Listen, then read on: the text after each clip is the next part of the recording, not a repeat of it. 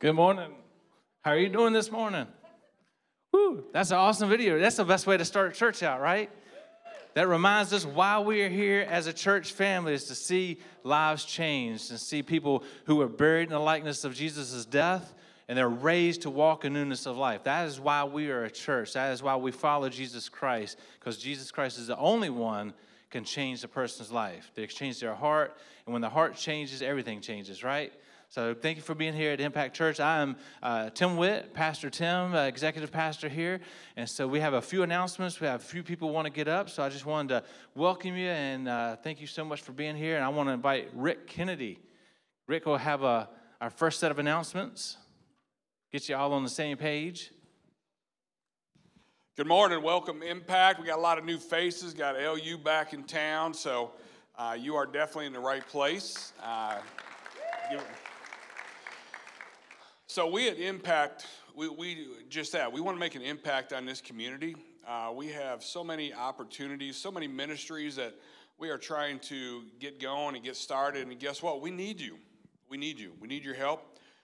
We need your support. And as a Christ follower, that should be your heart. And so let this church be the leader for you, and you join with us as we go off and try to meet the needs of the community. So I'm going to highlight the big ministry that I personally am involved with, and that is through FCA, Fellowship of Christian Athletes. We have been doing this now for maybe 5 years, on or off. We had a little break with COVID doing it, but we provide on Wednesday nights down at the football field after practice.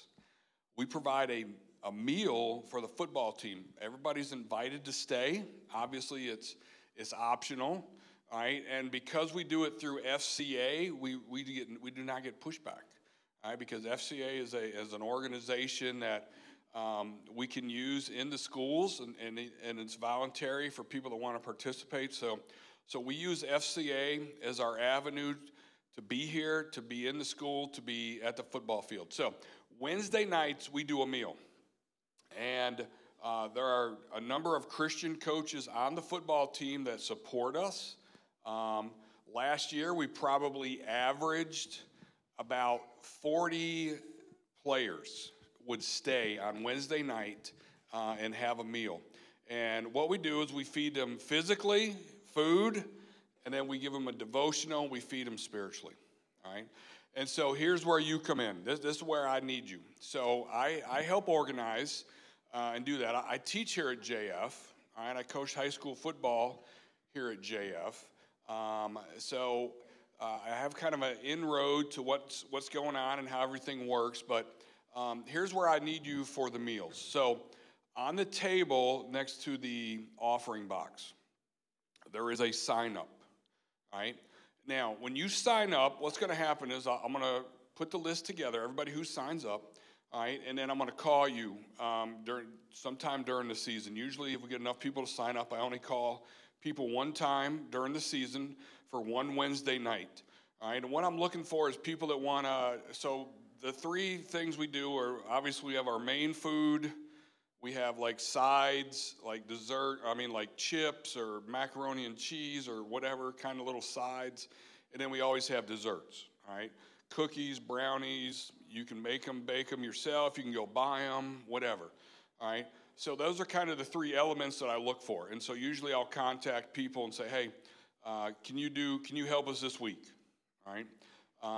So that's what you're signing up for when you sign up, all right? Leave your number, put your cell phone number on there, and then that way I will contact you sometime during the season, like I said, hopefully just one time, one Wednesday night. They come off the practice field about 7. All right, we usually get there about 6:40, 6:45, start getting everything set up. Oh, and the other thing is also drinks. If you sign up, I may have you do drinks. Gatorades and water are the two drinks we usually will do.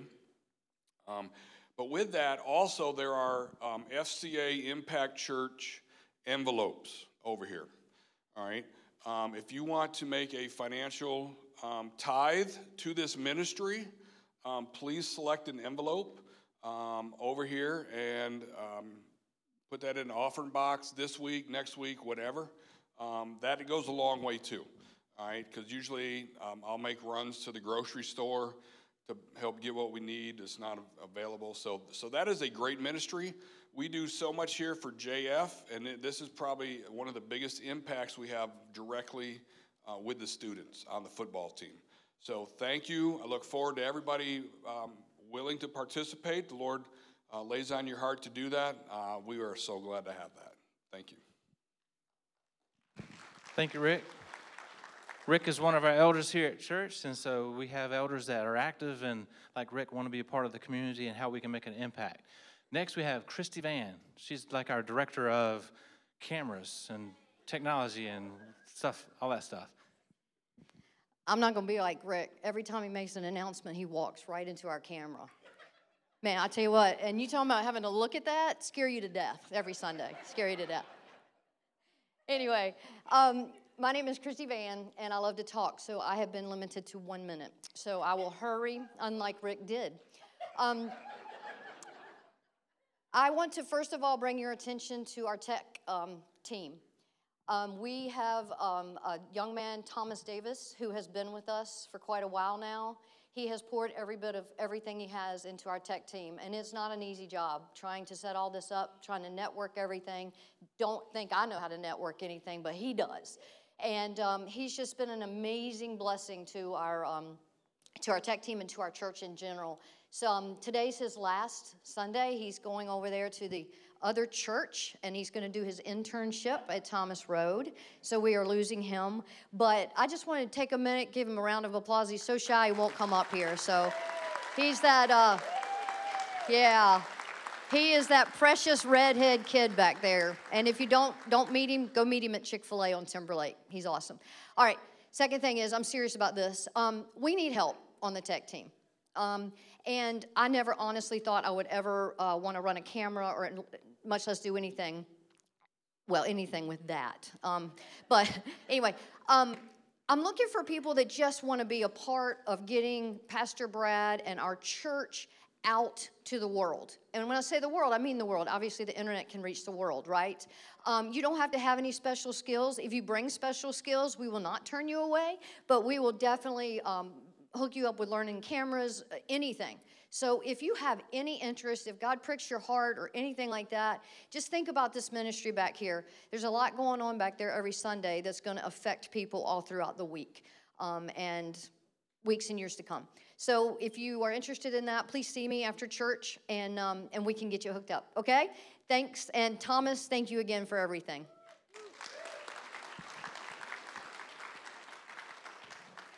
Yeah, Thomas is great.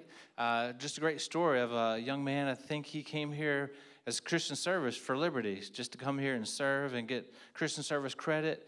And he worked closely with Silas. If you remember Silas, our last director of technology, closely with him. And then when Silas got called to leave, Thomas stepped up into that position and said, I can do this. So it went from volunteer to paid staff. He's part of our paid staff here. So he's not just a volunteer leaving us. He's a paid staff member that has worked hard for years.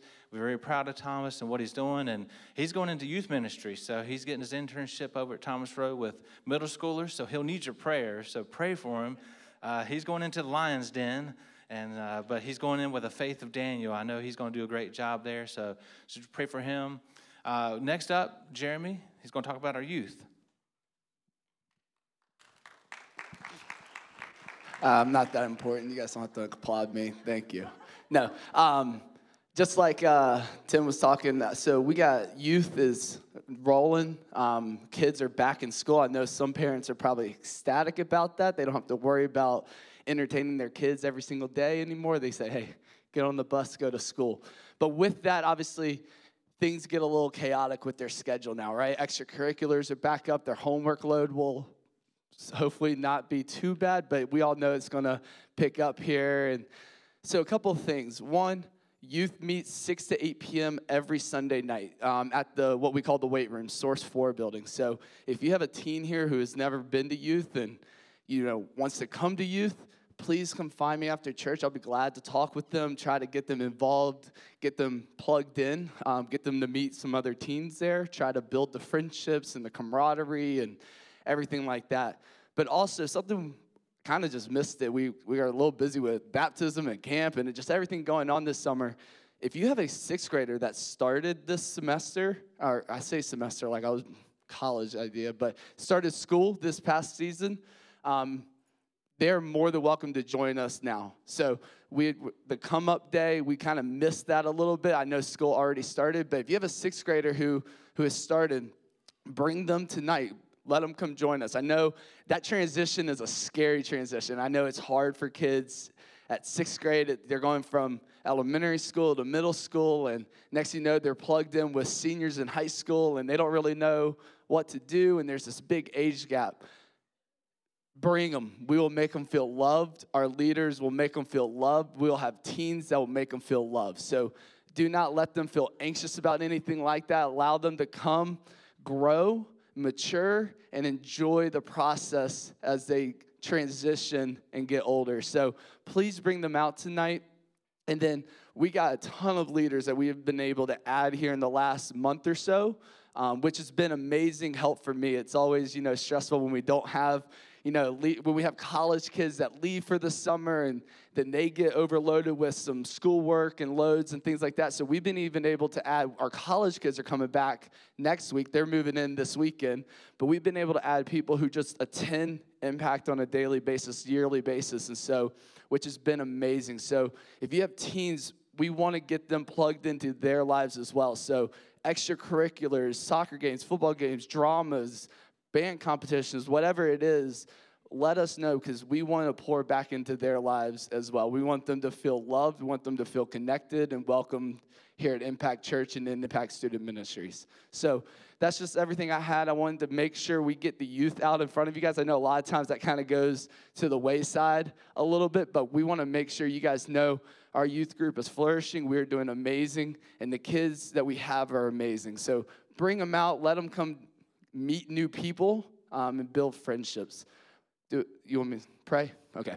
So let me pray for the worship. Dear Lord, just thank you for how amazing you are. Thank you for all that you do each and every day in our lives, Lord. It's sometimes we go every single day and we don't even think about what you're doing, the hand and the protection that you put around us, Lord. The times where your just hedge of protection just keeps us safe. It keeps us, going in the right directions, as allows us to make the right decisions each and every day, Lord. And I just pray that we constantly lean on who you are, Lord, on your provision for our lives and not what our heart's desires are, Lord. I just pray as we get into worship, as Tony and the band leads us, Lord, that our heart are just, open and burdened to what you have to speak to us today, Lord, through worship, through what Pastor Brad is going to preach today, Lord. I just pray that we don't push you away, that we don't harden our hearts, that we don't distract ourselves with things of this world, with things, around us, that we can just focus on your word, Lord, on your love and that all that you have for us, Lord. I just pray as these kids are back in school, Lord, that you fill the schools, Lord, that you fill all that's going on, Lord, where society is just constantly changing and adapting and just new things are coming up. And we just pray for these kids as they try to grow up in a society, Lord, that is just teaching all sorts of things, that they just push those things away, and that the church can step in and that we can help guide and direct and lead and just demonstrate what it looks like to be a godly people, Lord. So I just pray as these kids are just going through school, as the college kids are coming back and they're embarking on their next chapter of life, Lord, that they can just stay focused on you, that they don't get so overwhelmed with all that they got going on. Again, just allow worship to resonate with us, to impact our hearts, Lord. Thank you for who you are, your grace and your mercy. In your name we pray. Amen. Amen. So thankful for that grace and that mercy. Thankful for salvation. And this first song just helps us remember who we were before Christ came and saved us. And so we're so thankful for the glorious day that he saved us. Let's all stand together as we sing.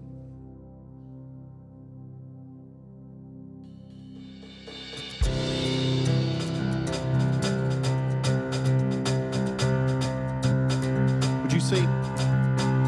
I was buried beneath my shame? Who could carry that kind of weight? It was my tune till I met you. Amen. I was breathing but not alive. All my failures I tried to hide. It was my truth till I met you. Thank you, Lord. You called my name, and I ran out of that grave, out of the darkness into your glorious day. Yes, Lord, you called my name, and I ran out of that grave, out of the darkness into your glorious day. Thank you, Lord.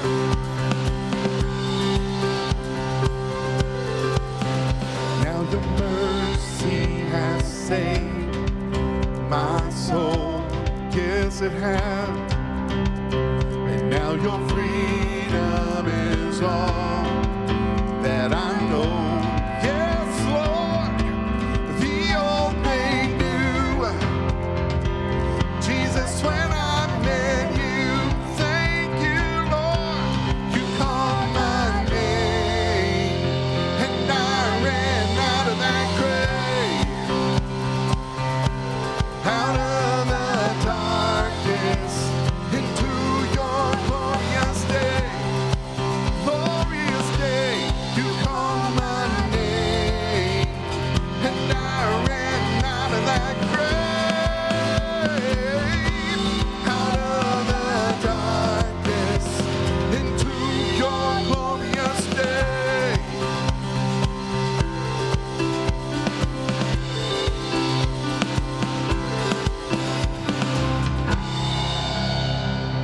Thank you, Lord Jesus.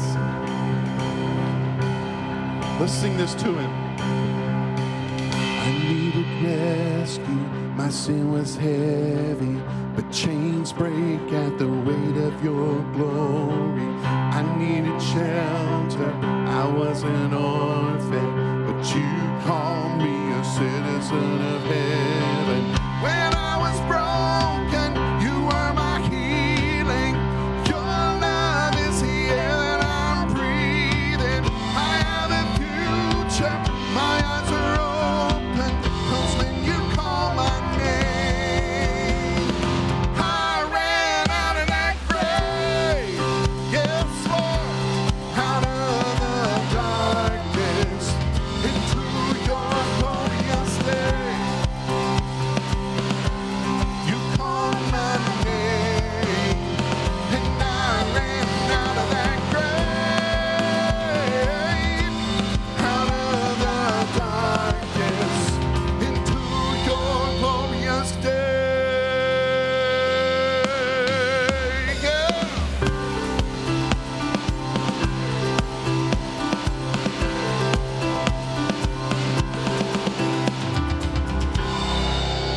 Praise the Lord.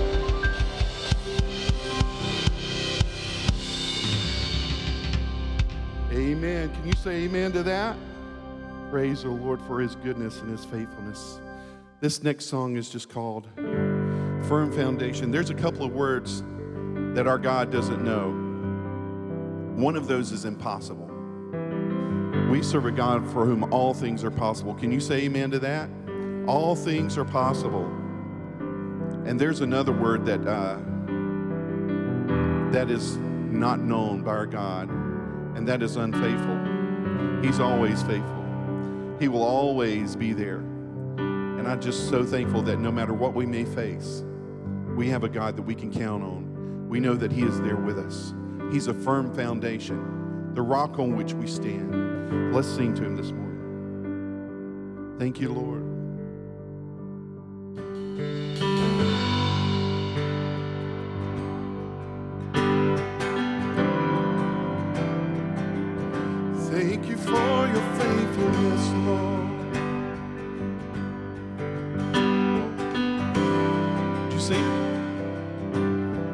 Christ is my firm foundation,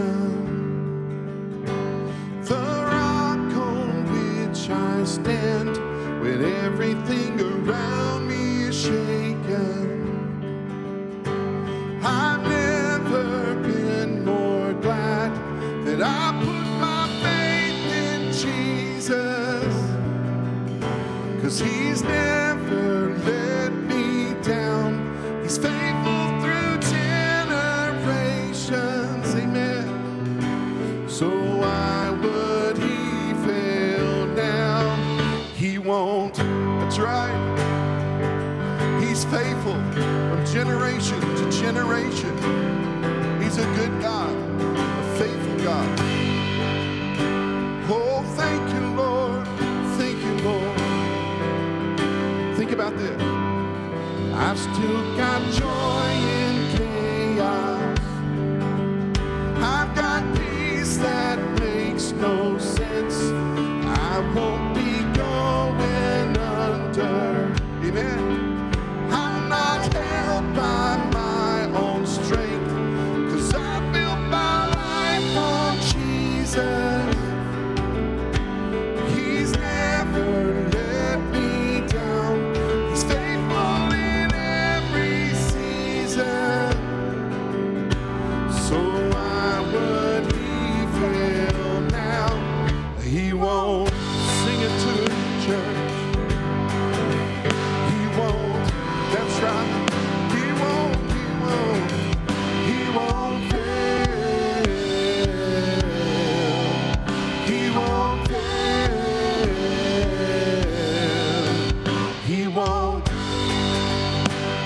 Testify to him. He won't. He won't fail. He won't fail. Christ is my firm foundation, the rock on which I stand when everything around me is shaken. I've never been more glad that I put my faith in Jesus, 'cause he's never let me down. He's faithful through generations. So why would he fail now? He won't try. He won't. He won't fail. He won't fail. He won't. Hallelujah, Father. He won't. Thank you, Jesus. He won't fail. He won't fail.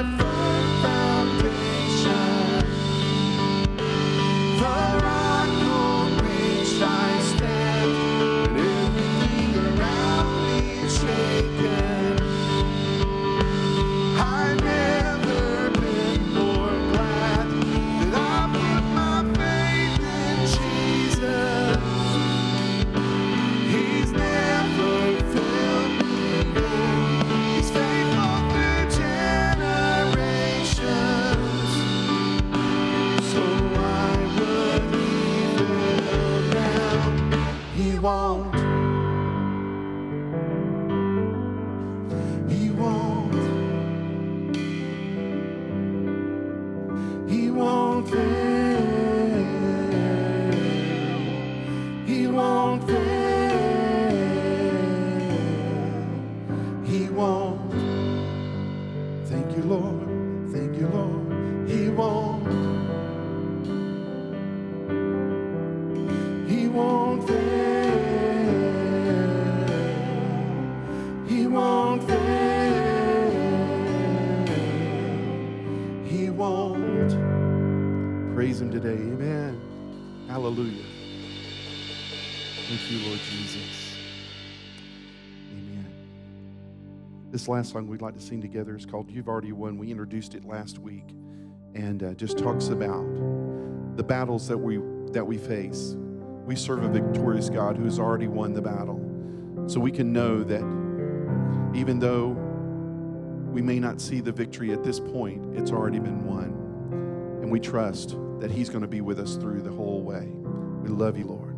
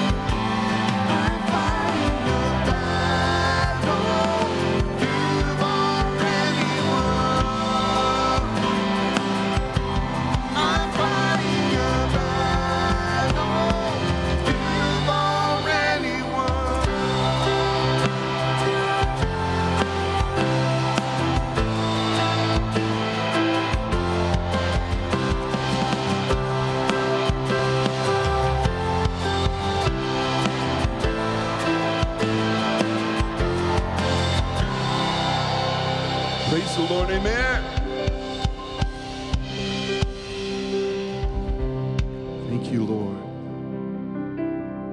I know how the story ends. We will be with you again. You're my Savior, my defense.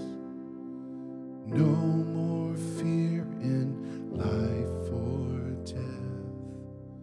Yes, I know how the story is. Thank you, Lord. We will be with you again. You're my Savior, my defense. No more fear in life or death. No more fear. We know how the story ends, Lord. Thank you for your faithfulness. Lord, we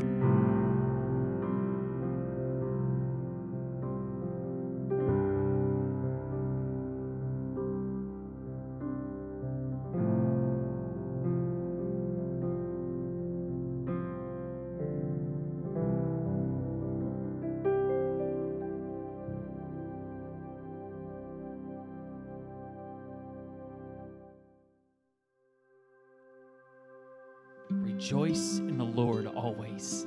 I say it again, rejoice. Let your gentleness be evident to all. The Lord is near. Do not be anxious about anything, but in every situation, by prayer and petition, with thanksgiving, present your requests to God. And the peace of God, which transcends all understanding, will guard your hearts and minds in Christ Jesus. Finally, brothers and sisters, whatever is true, whatever is noble, whatever is right, whatever is pure, whatever is lovely, whatever is admirable, if anything is excellent or praiseworthy, think about such things. Whatever you have learned or received or heard from me or seen in me, put it into practice, and the God of peace will be with you.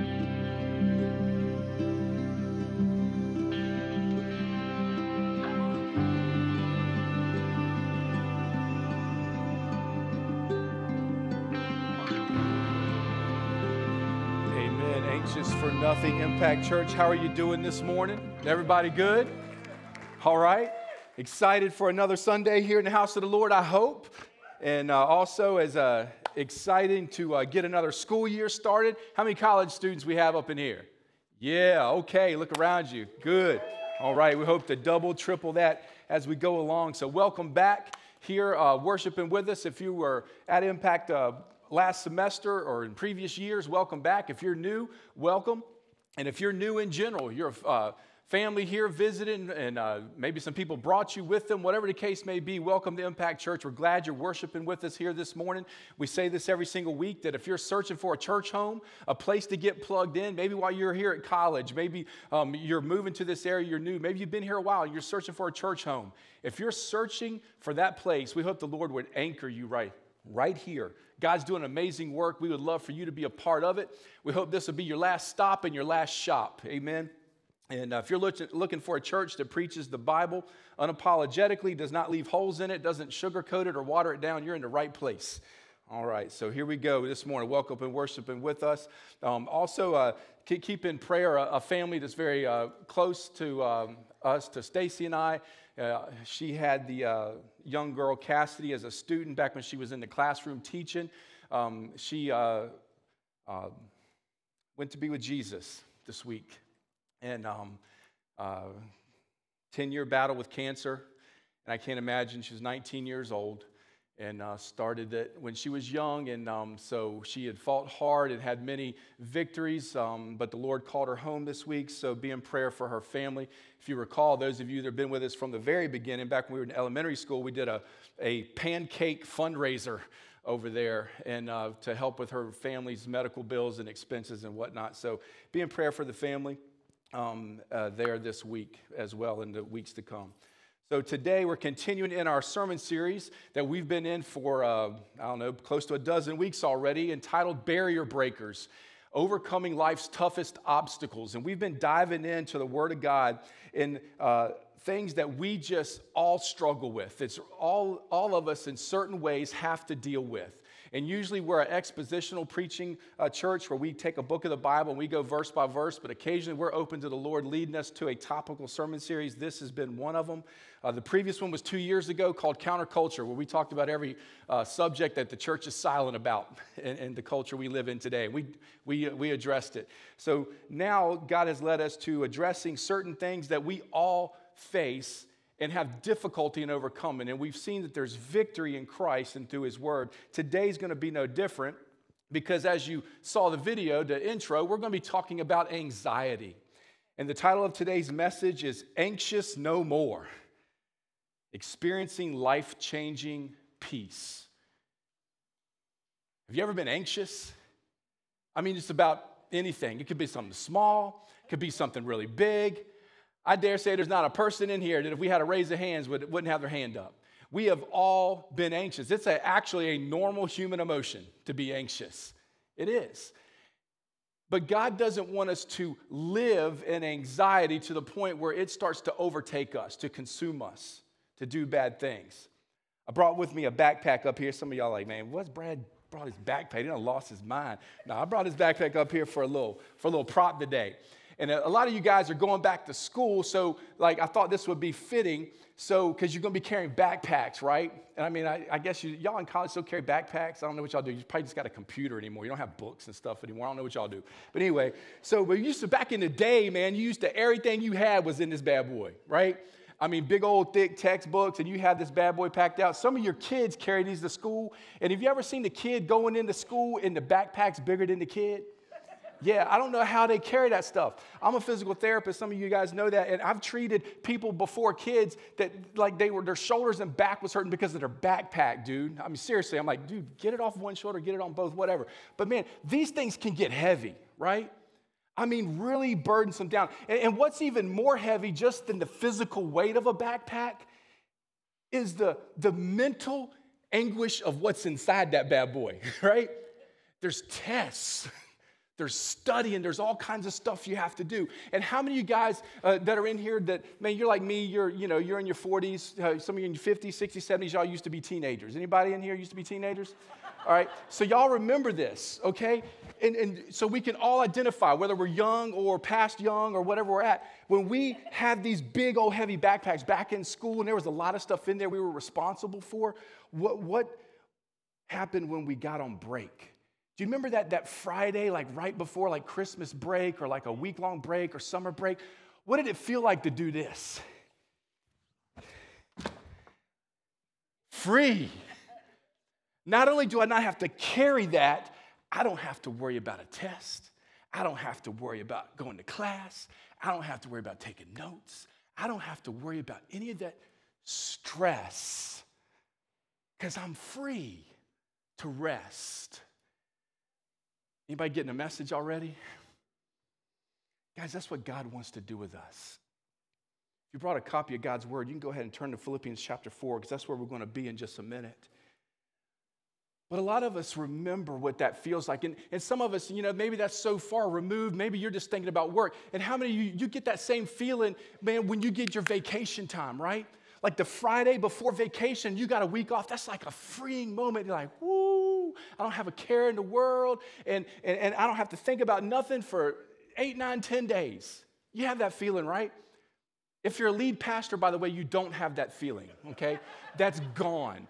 I used to have that feeling when I was a full-time therapist. I remember I'd get off on Friday and be like, man, I got nothing to worry about. Woo! My mind was free. I was focused on everything else. Now I can be off like I was this past week, and my mind's just, I'm answering emails, answering messages, doing this. So if you're studying to be a lead pastor, by the way, get ready. All right? Make sure God has called you that because you will never have this free feeling. All right? You will always be consumed with the weight of the ministry God has called you to. All right? If you're an assistant pastor or everything, you might get away with some, you get some free time. If you're a lead pastor, you better make sure God's called you there because it's, right? But you get that feeling, man, when you're free, you're just off and it's just nothing. There's just no worries. Guys, that's what God wants to give us. So how do we choose to have that kind of peace in the middle of the most anxious moments of our life, because we know anxiety is a normal human emotion. We talked about that. How do we choose peace in that? How do we have or find God's peace in that? And we know this, it's easier said than done. I mean, it just is. But God wants to give us something, and there's a promise in this. But yet we live in a very worrisome world, don't we? We live in a world where it's easy to worry. Worry about what's next. Worry about when things go wrong. Worry about where I'm supposed to be. Worrying about what's next. How can I control this person's decision? We worry about a lot of things. What's going on in the world? What's going on in the economy? What's going on in... Just fill in the blank. It's a worrisome world. But God, we're going to see here in His Word, actually provides us more than just a cool verse that probably a lot of us have memorized. He provides us a tool, a key to access His peace, to overcome anxiety that looks to overtake us, to consume us. Because God wants us to be anxious no more and to experience His life-changing peace that only He can give. Let me pray for us real quick before we dive in. Dear gracious Heavenly Father, Lord, we love You. Father, we thank You for Jesus.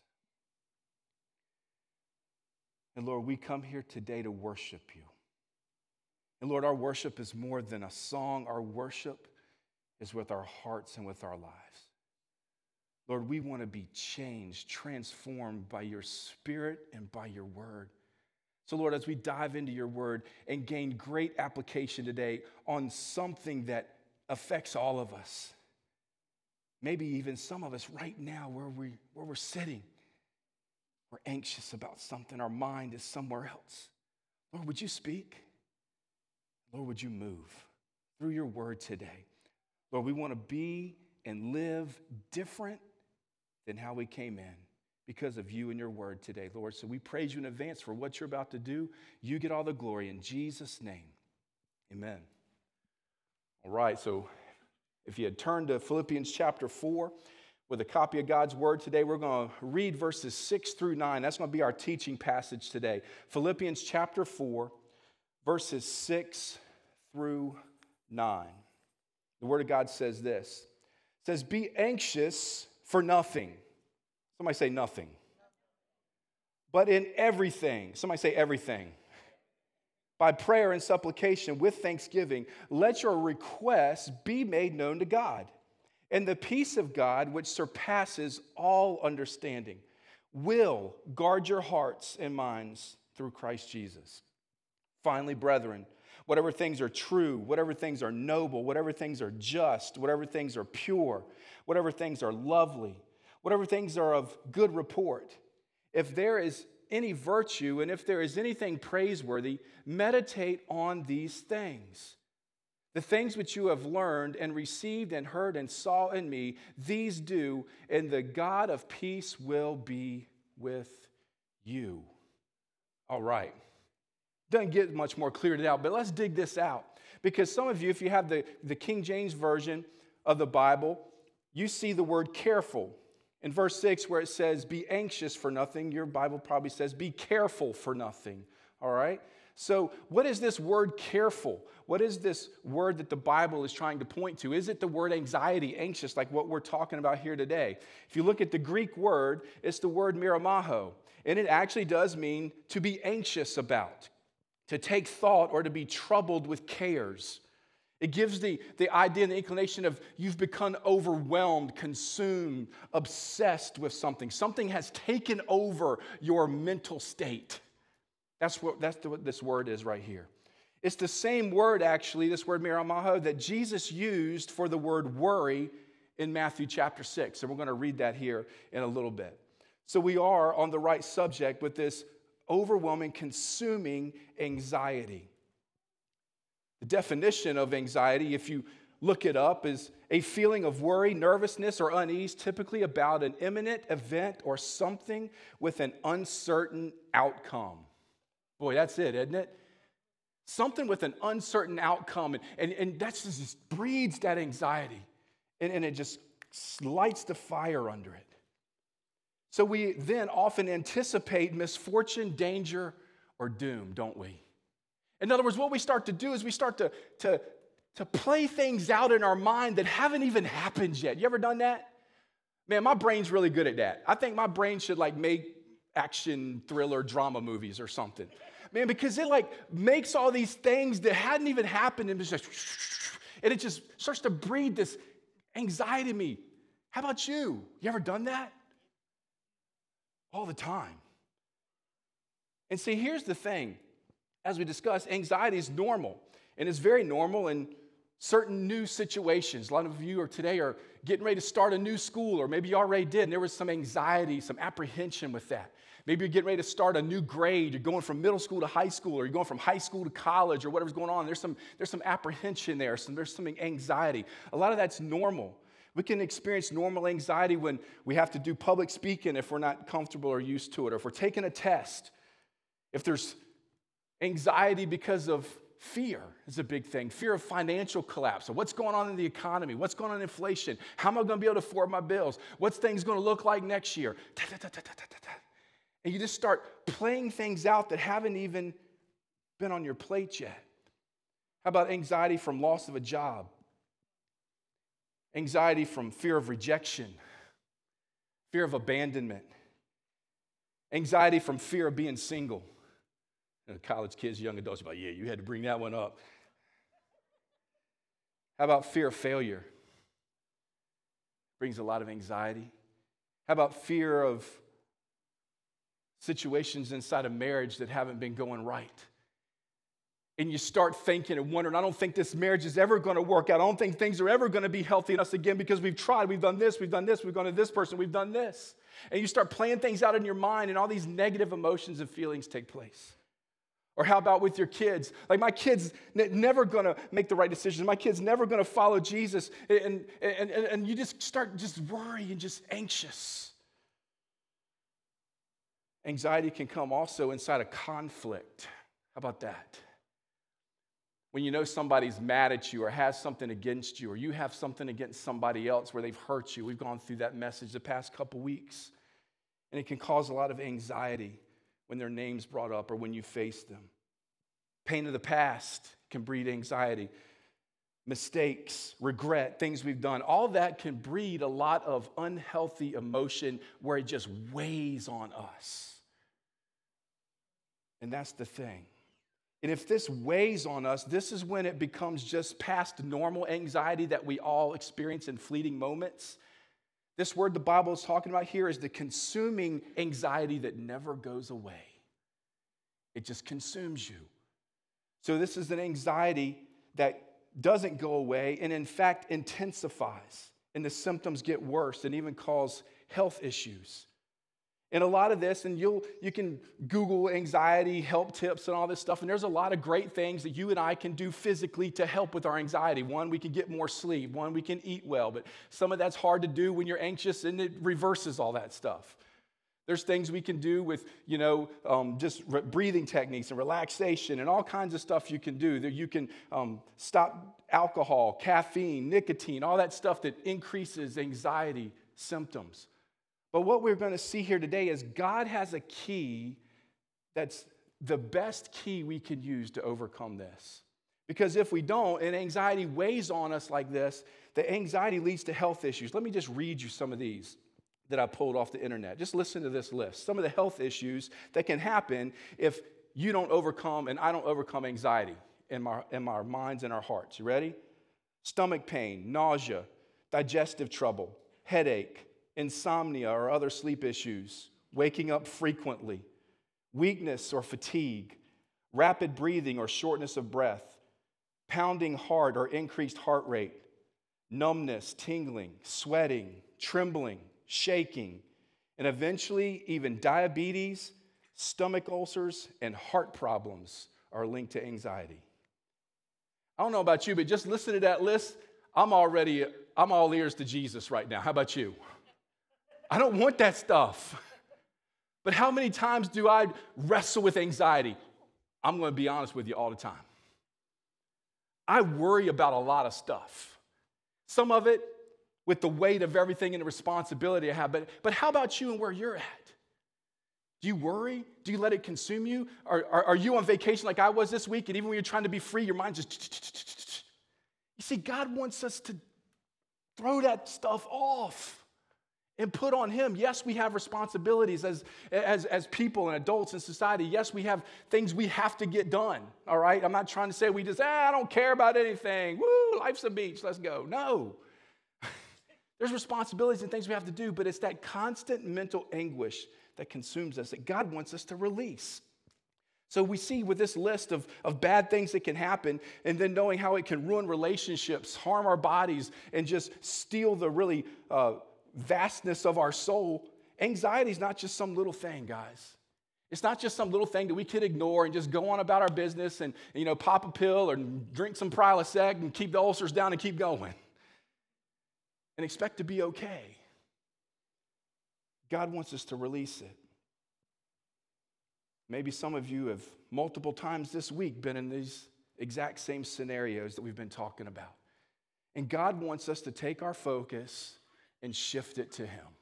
And that's what we're going to see. And this is how we overcome it.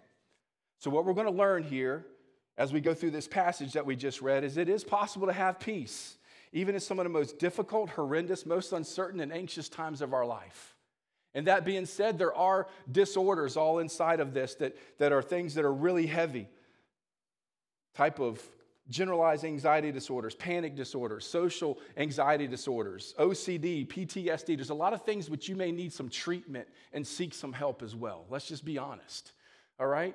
But even still, whether it's the simplest form of anxiety, starting a new class, getting ready to take a test, or the most complex forms of anxiety where you deal with stuff on a daily basis, you need treatment, God's prescription still needs to be applied, okay? Even though, yes, you may need that psychiatric care, that help, the medication, whatever the case may be for some of these more significant things. Post-traumatic stress disorder. There's even phobias that create anxiety. Claustrophobia, fear of tight spaces. Arachnophobia, fear of spiders. Hypochondria, fear of illness.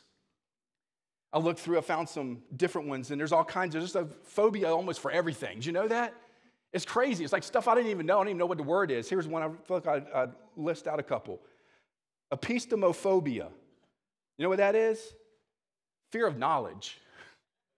Fear of knowledge. And I understand many that suffer from this live in Washington. But anyway, I'm sorry. And then there's ecclesiophobia. I'm sorry, the filter doesn't catch sometimes. Ecclesiophobia. Ecclesiophobia is actually fear of churches.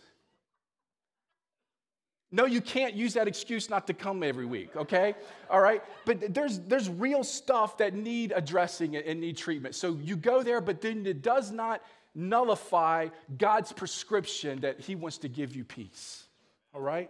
On top of that. 1 Peter 5:7, great verse that you should have memorized if you don't already. Cast all your cares upon the Lord, for he cares for you. That word, cast your cares, you might have a translation that says anxiety. Cast your anxiety upon the Lord, or cast your burdens upon the Lord, for he cares for you. God wants you to give it to him. Take the backpack off and go on break. That's what he wants you and I to do, all right? And what he's going to give here is a game plan. And we're in football season, and we're really kind of up on everybody's got a game plan, right? Like when the other team gets ready to face you, you just don't walk out on the field and look at the coach and be like, hey, what are we going to do today?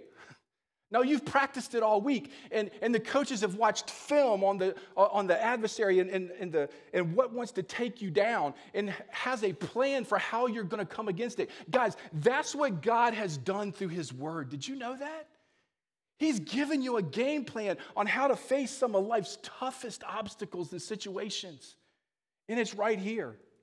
And this is no different, because he's going to give us a game plan that he did in this Philippians chapter 4 passage. All right? So that way, when the opponent, anxiety, lines up across from you on the field and starts trash talking you and starts reminding you of how he defeated you last year, and reminding you of how much bigger he is than you, that you can come out of the huddle and sprint to the line confidently, knowing you can face this because God is faithful and he wants to give us an answer. It's his peace. So what we've got here is more than just a cool Bible verse. We've got an action-packed, oriented process to combat anxiety. So if we look at verse 6, be anxious for nothing. Right off the bat, Paul gives a negative command. And what does the negative command mean? It doesn't mean he's asking you to do something bad. That's not what a negative command means. It means he's telling you not to do something, all right? And the direct command is stop being anxious. Stop worrying. It affects your relationships. It harms your body. It rots your soul. Stop worrying. That's this command. That's the call of the Spirit of the Lord. But again, that's easier said than done. So we've got to get some handles on how to do this. I can't just tell me, stop worrying, Brad, and I do it. I've got to have real steps, processes on how I do that. Does that make sense? God's going to give it right here, all right? Because what we know is this robs you of your peace. Anxiety robs you of your peace. It steals it. It's gone. You have no peace in your life if anxiety is ruling. God wants to reverse that and give you his peace. It's better than any peace the world can give. All right? So that's where this flip side of what we're going to see is. So you think about somebody coming to steal, kill, destroy, all this stuff anxiety wants to do. Who does that sound like? Yeah, as the saints would say, who dat?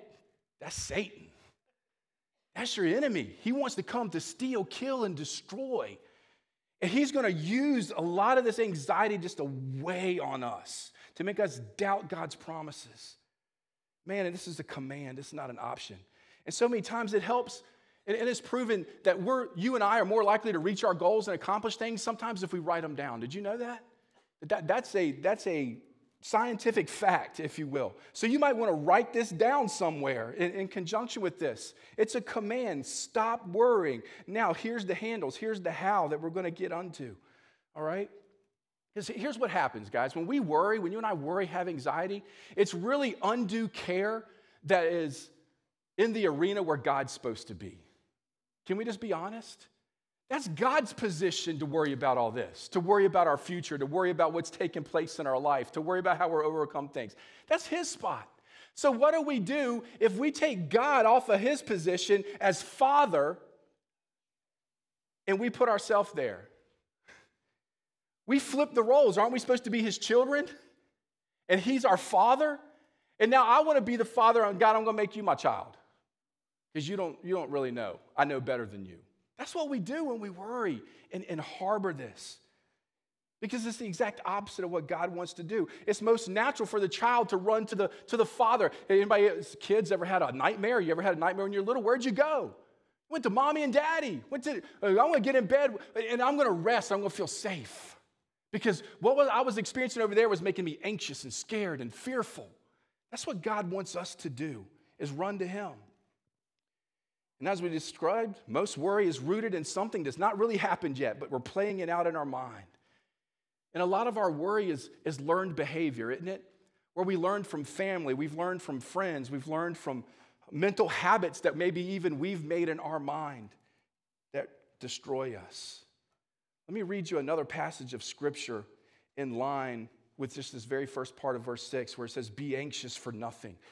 It's the words of Jesus in Matthew chapter 6. Verses 25 through 34. I just want to read that for you. And just let the word of God sink in. Let the words of Christ just really speak right now. Matthew chapter 6, verse 25 through 34. Therefore, I say to you, do not worry about your life, what you will eat or what you will drink, nor about your body, what you will put on. Is not life more than food and the body more than clothing? Look at the birds of the air, for they neither sow nor reap nor gather in the barns, yet your heavenly Father feeds them. Are you not more valuable than they? Which of you by worrying can add 1 cubit to his stature? So why do you worry about clothing? Consider the lilies of the field, how they grow. They neither toil nor spin. And yet I say to you that even Solomon in all his glory was not arrayed like one of these. Now, if God so clothes the grass of the field, which today is and tomorrow is thrown into the oven, will he not much more clothe you, O you of little faith? Therefore, somebody say therefore. Here's the answer. Do not worry, saying, what shall we eat, or what shall we drink, or what shall we wear? For after all these things the Gentiles seek. That's those who don't know the Lord. They worry about all that stuff all the time. Stop worrying. For your heavenly Father knows that you need all these things. But seek first the kingdom of God and his righteousness, and all these things shall be added to you. Therefore, do not worry about tomorrow, for tomorrow will worry about its own things. Sufficient for the day is its own trouble. Can't say it any more direct than that. Be anxious for nothing. Stop worrying. So now, when we get into this, Paul's going to start giving these commands that are in a positive way. So we just had the negative command, stop this, stop worrying, stop being anxious. Now we're going to need to do something. It's a positive command. But in everything, through prayer and supplication, with thanksgiving, make your request known to God. So let's look at that. I mean, we got to figure this out, because now here's the positive command. Here's the answer, if you will, to overcoming this anxiety. Here's how we stop being anxious, okay? And first of all, we got to realize this first word. We got to look at it. It says, but in everything. In everything. What does everything mean? Everything. Everything. It says in everything through prayer and supplication. What does that mean for you and me? That means there's no area of life too small for God that he doesn't care about. He cares about every aspect, every minute detail in your life and in mine, and he wants to address it. So in everything we do this. Nothing's too small. But how many times so often we just think, God's not concerned with this little matter of my life, and so I'm going to try to fix it myself. And inside that, we start running to other things. And again, this is so much a learned response to anxiety, where we try to fix it ourselves. And we try to find peace in something else besides God and what God wants to give us. We find it other places. Some people go to internal searching and being one with nature and the universe to trying to find peace. Good luck. Some people will turn to relationships, money, pop pills. Some, after a really stressful, anxious day or week, you run to the cellar and get the glass of wine out, and the one glass of wine made you feel a little better, so you think maybe 2 and 3 would make you feel a lot better. And where are you ending up then? How about running to the refrigerator instead of the Lord? But there's just something about ice cream, you know what I'm saying? I mean, I don't know what it is, but I mean, so many times we run, and we're not in need of calories. We're just need to do something just to fill the void, to soothe our mind. Whatever we're doing, we're running somewhere besides God, and we're eating, or we're going shopping. And women are like, oh, no, you didn't, Pastor. You want to talk about that? We go to mindless surfing or gaming on the internet. Go to work out. Nothing wrong with that. But is that your filler for God? That's when it becomes a problem. How about workaholic? Just go to work. Again, nothing wrong with work. But if you're doing that to fill a void that God wants to take, it's wrong. And it's where we're taking things into our own hands. So a lot of these things that we run to aren't inherently wrong. Some are very wrong and lead to bad places. But God wants to take the place of all of it. And then, yes, with the things that are good, yes, he wants to enjoy some of that too. But he wants to take the place first. Again, when I run to these other things and I look for tangible things, what I'm trying to do is bring back some control to my life. You see, at the heart of anxiety is a life that feels out of control, right? So we go to some things that we can control to try to make things better. And that's where we miss out. So again, what we're doing is we're going to bench God and bring in a substitute that's not qualified and won't provide. Think about it today or in the season, if things aren't going well for the Kansas City Chiefs, right, in the middle of a game. They'd be like, man, this game ain't going so well. You know what? I think we need to bench Patrick Mahomes. You know what I'm saying? And we need to put in, hey, water boy, you said you used to play some quarterback back in rec league, right? Get in there, son. Let me see what you got. So you bench Patrick Mahomes, who has proven himself worthy to be on the field and make plays and win games, and you put in a substitute that has never proven itself faithful and is not even qualified. That's what you and I do all the time. When we run to all these things to solve our anxiety and not to the one who's proven himself faithful. Don't bench God.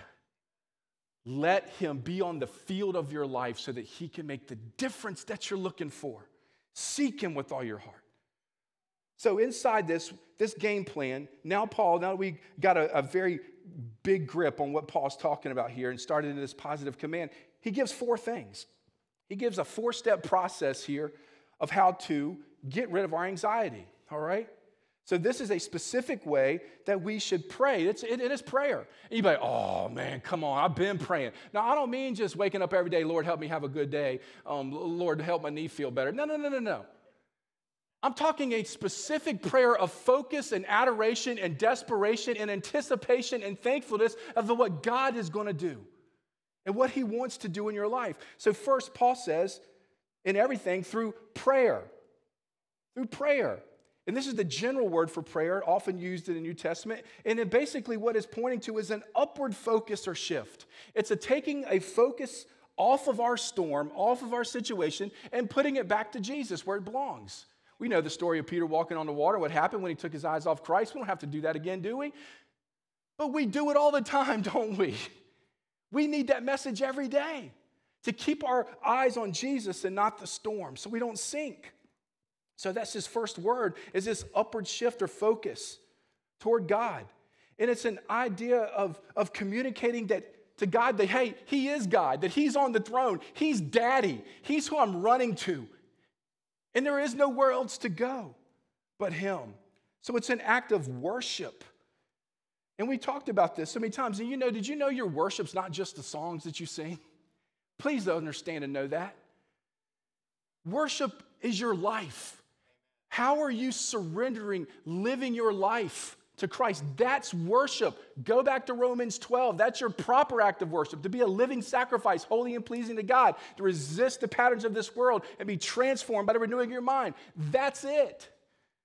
So I'm coming to God and acknowledging him as who he is, that he's on the throne.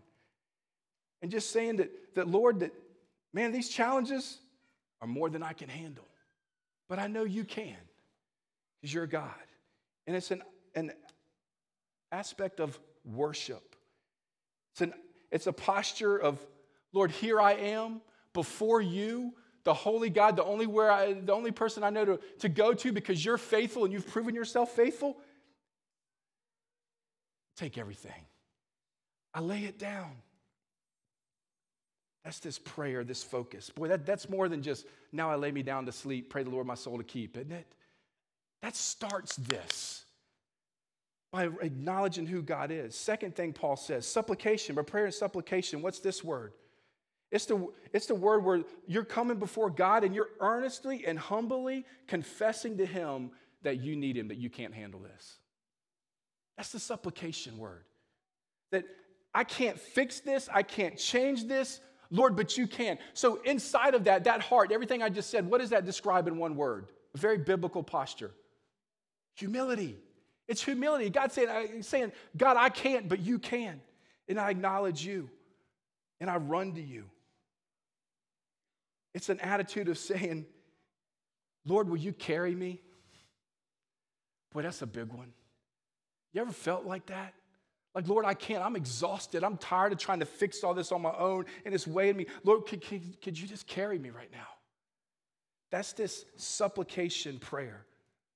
Adoration, supplication, confession.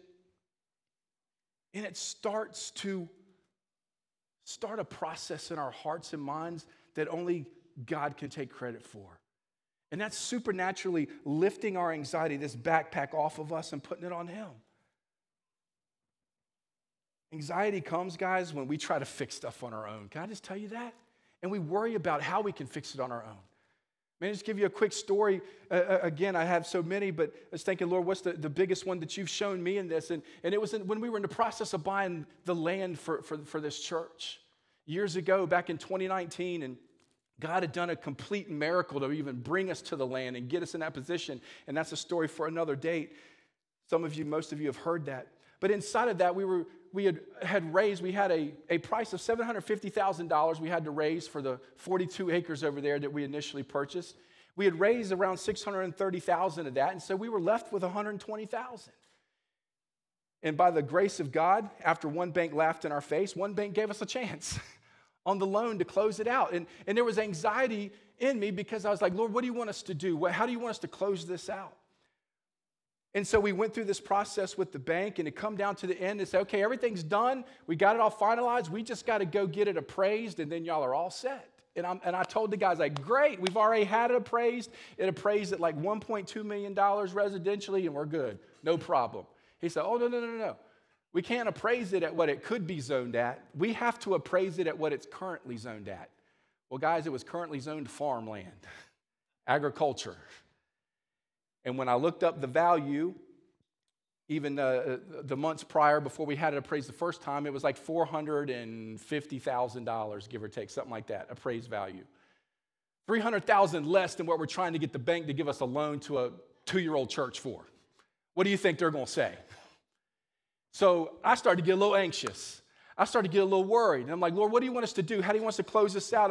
I'm thinking, Lord, I know the story, how you've brought us to the land. It's a total God story, how you put the landowner right in our lap and said they need to sell some land. It's not even for sale. We've been praying over it for a year. I know you're in this. I don't know how you're going to finish this, though. What do you want us to do? I was like, do you want me to do something? Here, right? Here we go. Anxiety. How can I fix this? I was like, do you want Stacy and I? Well, I'll sell my house and we'll fund the rest of it. I might get divorced because my wife will leave me. But I'll do what I have to do to finish what you started. I'm start thinking, what can I do? And I'm like this. And I told my wife, I said, call that realtor and get them just to look and see what the assessed value now is for the county. Because it's been a year since we checked it. And I was like, maybe it's gone up a little bit, and it'll kind of close the gap from that 450 to the 750. So she did, and then the realtor called back about 5 minutes later and said, you know what, guys said, I can't explain this. Come on. Said, but the assessed value of the property has gone from $450,000 to $788,000, and it hasn't even changed hands or been sold yet. That never happens.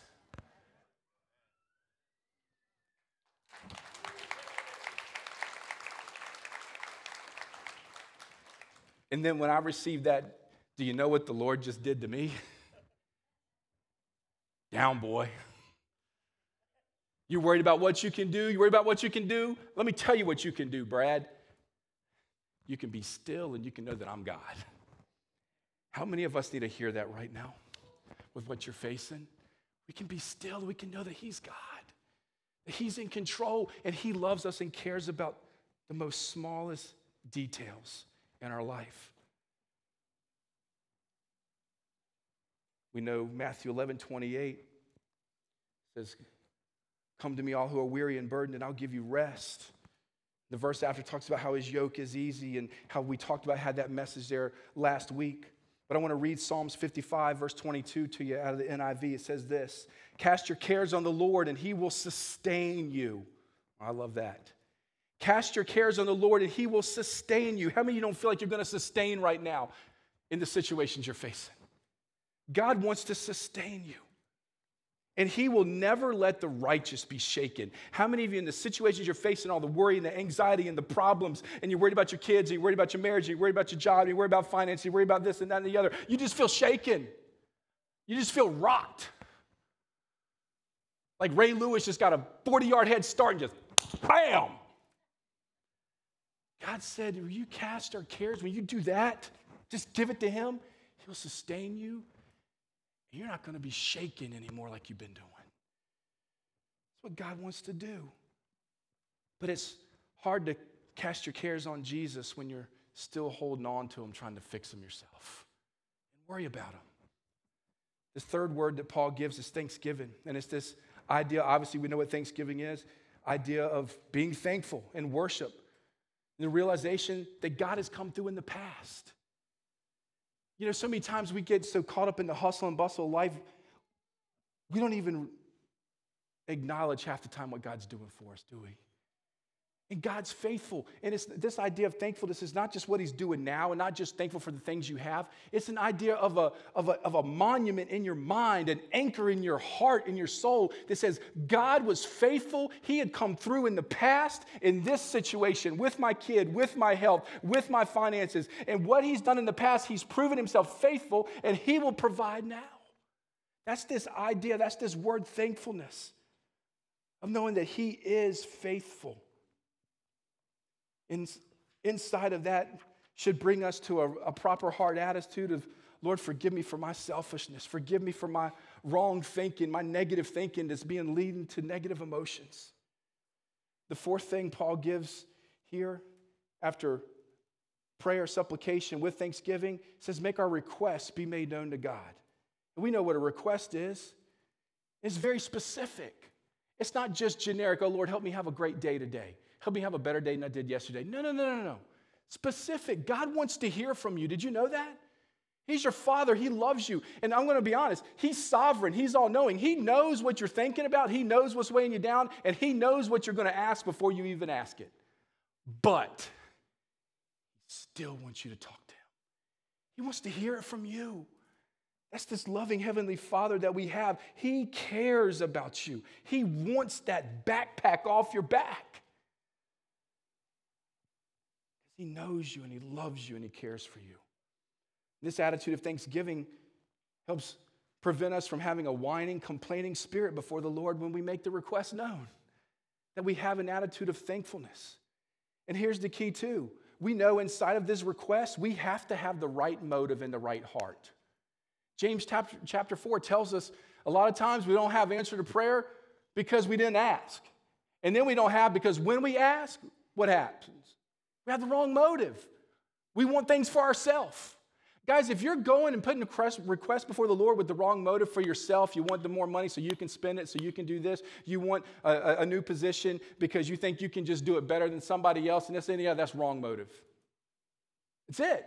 You're in sin. Wrong motive. You shouldn't expect to receive anything.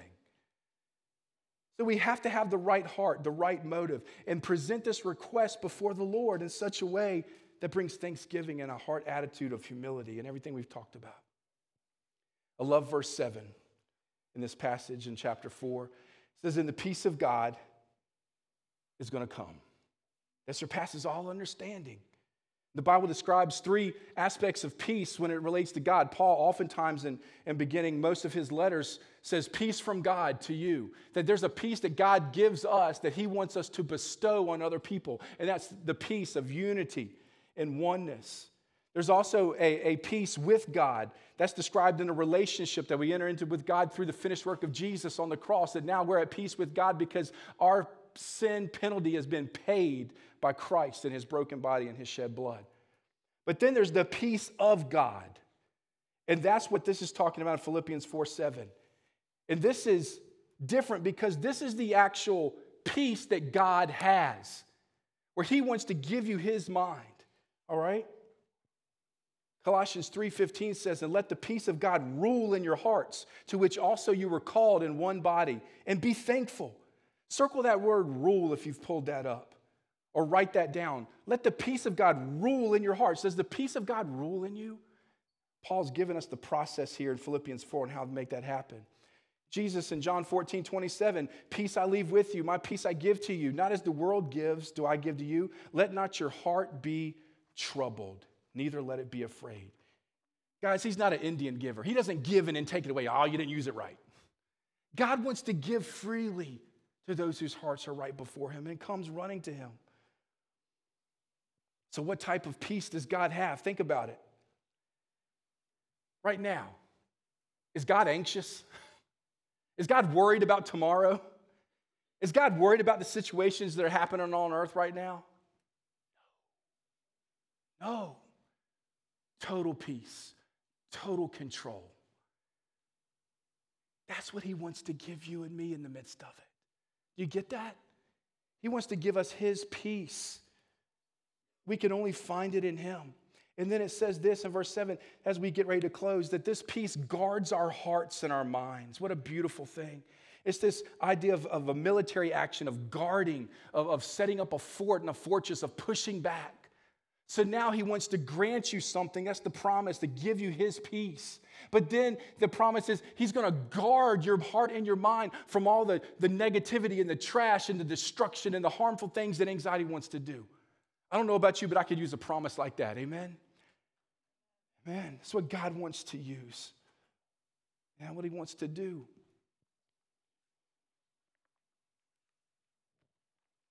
So here's that game plan to close it out. There was 4 things, and you can write down the word acts, A-C-T-S, because the first one with prayer, you can write down a dash and put adoration.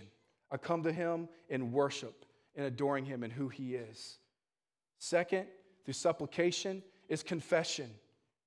That's the C in Acts. Meaning, God, I can't fix this. It's a heart of humility that comes before him. The T in Acts is thanksgiving. I come to him with that thanksgiving, that attitude of he is faithful, and what he's done in the past, he'll do in the situations presently and in the future. And then the S is supplication, and that's the requests that are made before him with the right heart and the right motive. And then inside of that, we run to the Father. And we have to practice that. And we have to repeat it so it becomes the habit. The next time anxiety knocks on our door, that we answer it with this type of prayer and run to Jesus. And if we do that continuously, instead of worry about it ourselves and writhe our hands and go to the refrigerator and do everything we talk about, if we can start responding like this, it'll become a habit too. And that's where God will start to guard our hearts and our minds in him. He grants us the peace that he promises. Verse 8 and 9 closes it, and it's pretty cool because verse 8 gives a symptom treatment. You ever been to the doctor, and of course maybe you have a sinus infection or something, right? And so you know you need an antibiotic. So he gives you the prescription for the antibiotic that will heal what's underneath. That's what Paul's given us here in verse 6 and 7.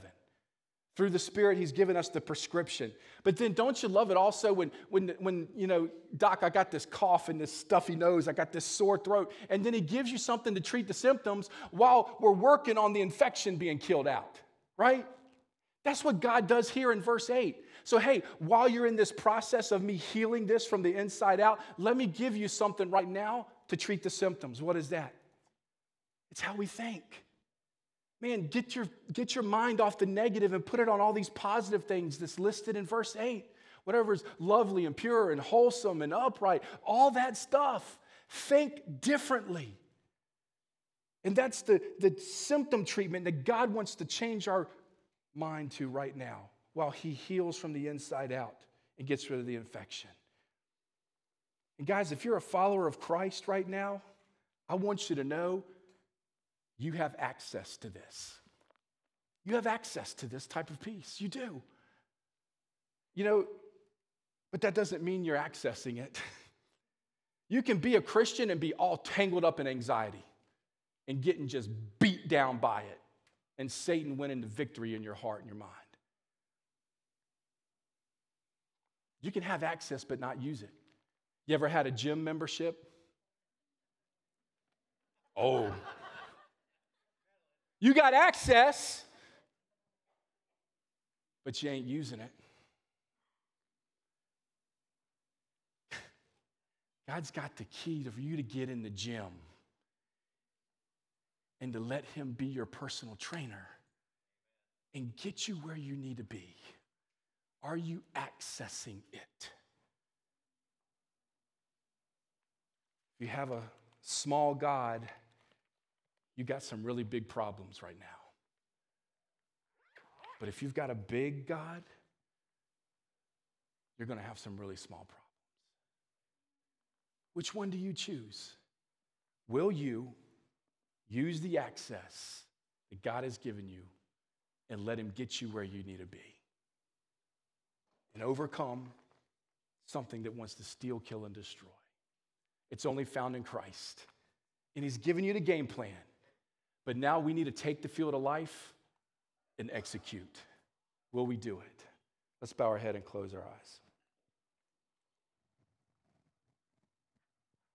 As we close right now, of course, we said if you're in Christ, you have access to this.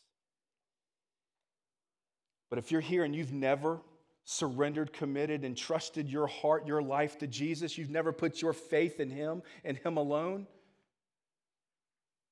then you don't have access yet.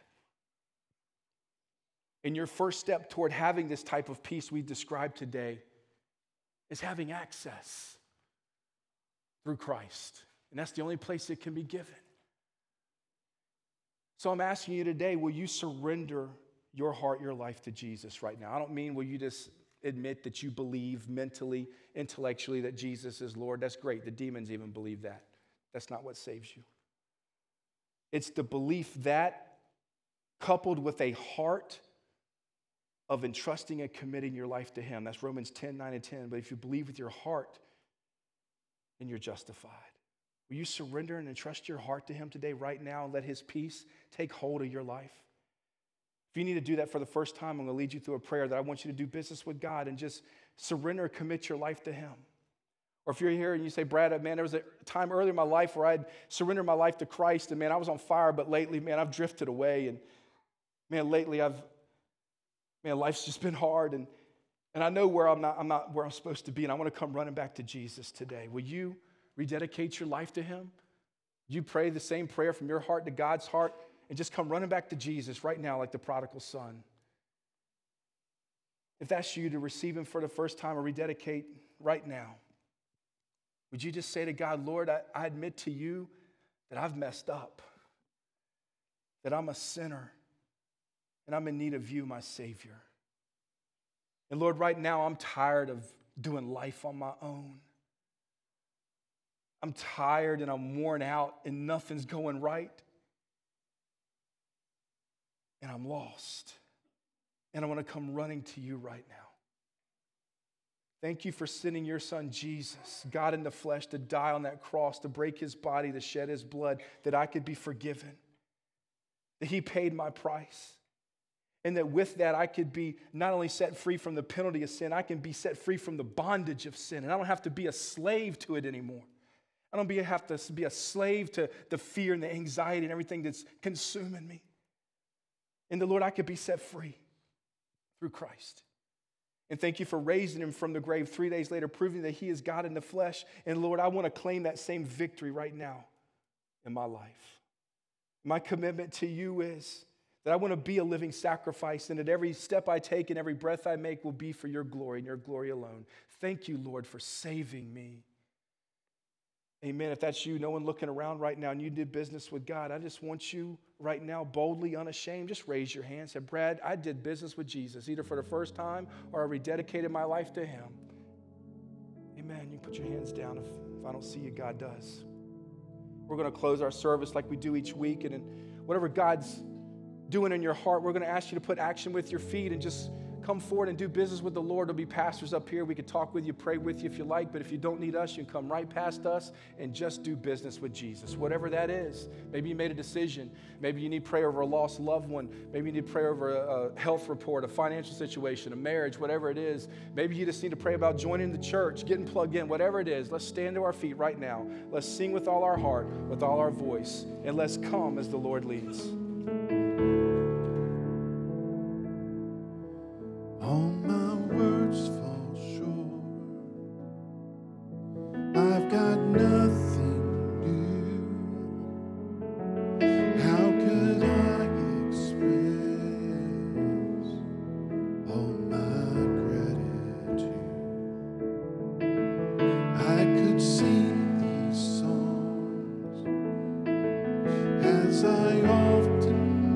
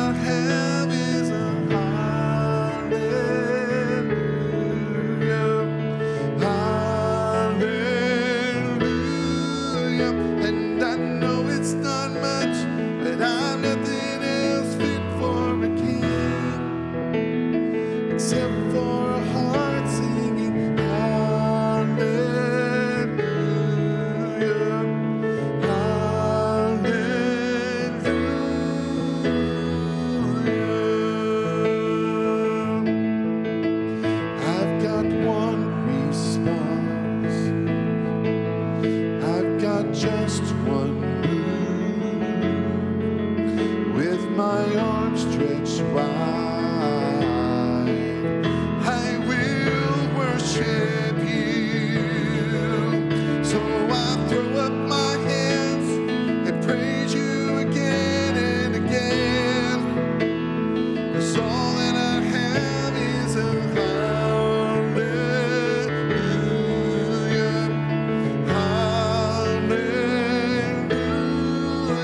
And I know it's not much, but I'm nothing else fit for a king, except for a heart singing hallelujah, hallelujah.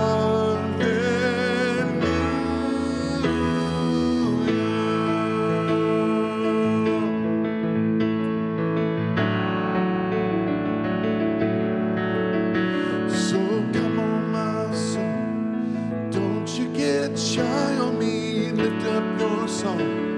'Cause you got a lion inside of those lungs. Get up and praise the Lord. So come on, my soul, oh, don't you get shy on me, lift up your song. 'Cause you got a lion inside of those lungs. Get up and praise the Lord. Come on, my soul, oh, don't you get shy on me, lift up your song. 'Cause you've got a lion inside of those lungs. Get up and praise the Lord.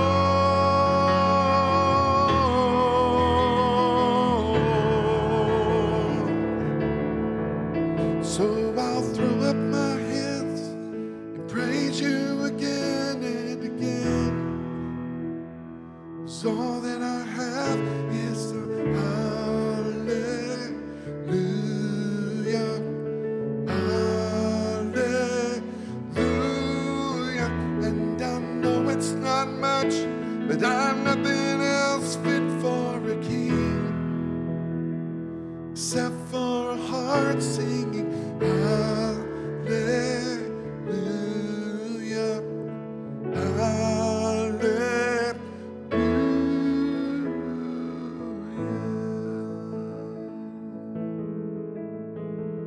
Man, church, can we praise Jesus and give him thanks for his word? It never returns void, and I know it won't be void in your heart and your life this week. So let's take everything that we've heard today and let's defeat that monster of anxiety that wants to consume and overtake us. And let's cast that backpack off and let's rest in Jesus this week. So take this, share it with somebody else, and let's make an impact for Christ. Hey, bring somebody to church with you next Sunday. We got 70 more chairs back here we can put up in this place. Bring them in. Need to hear the word of God. We'll see y'all next week.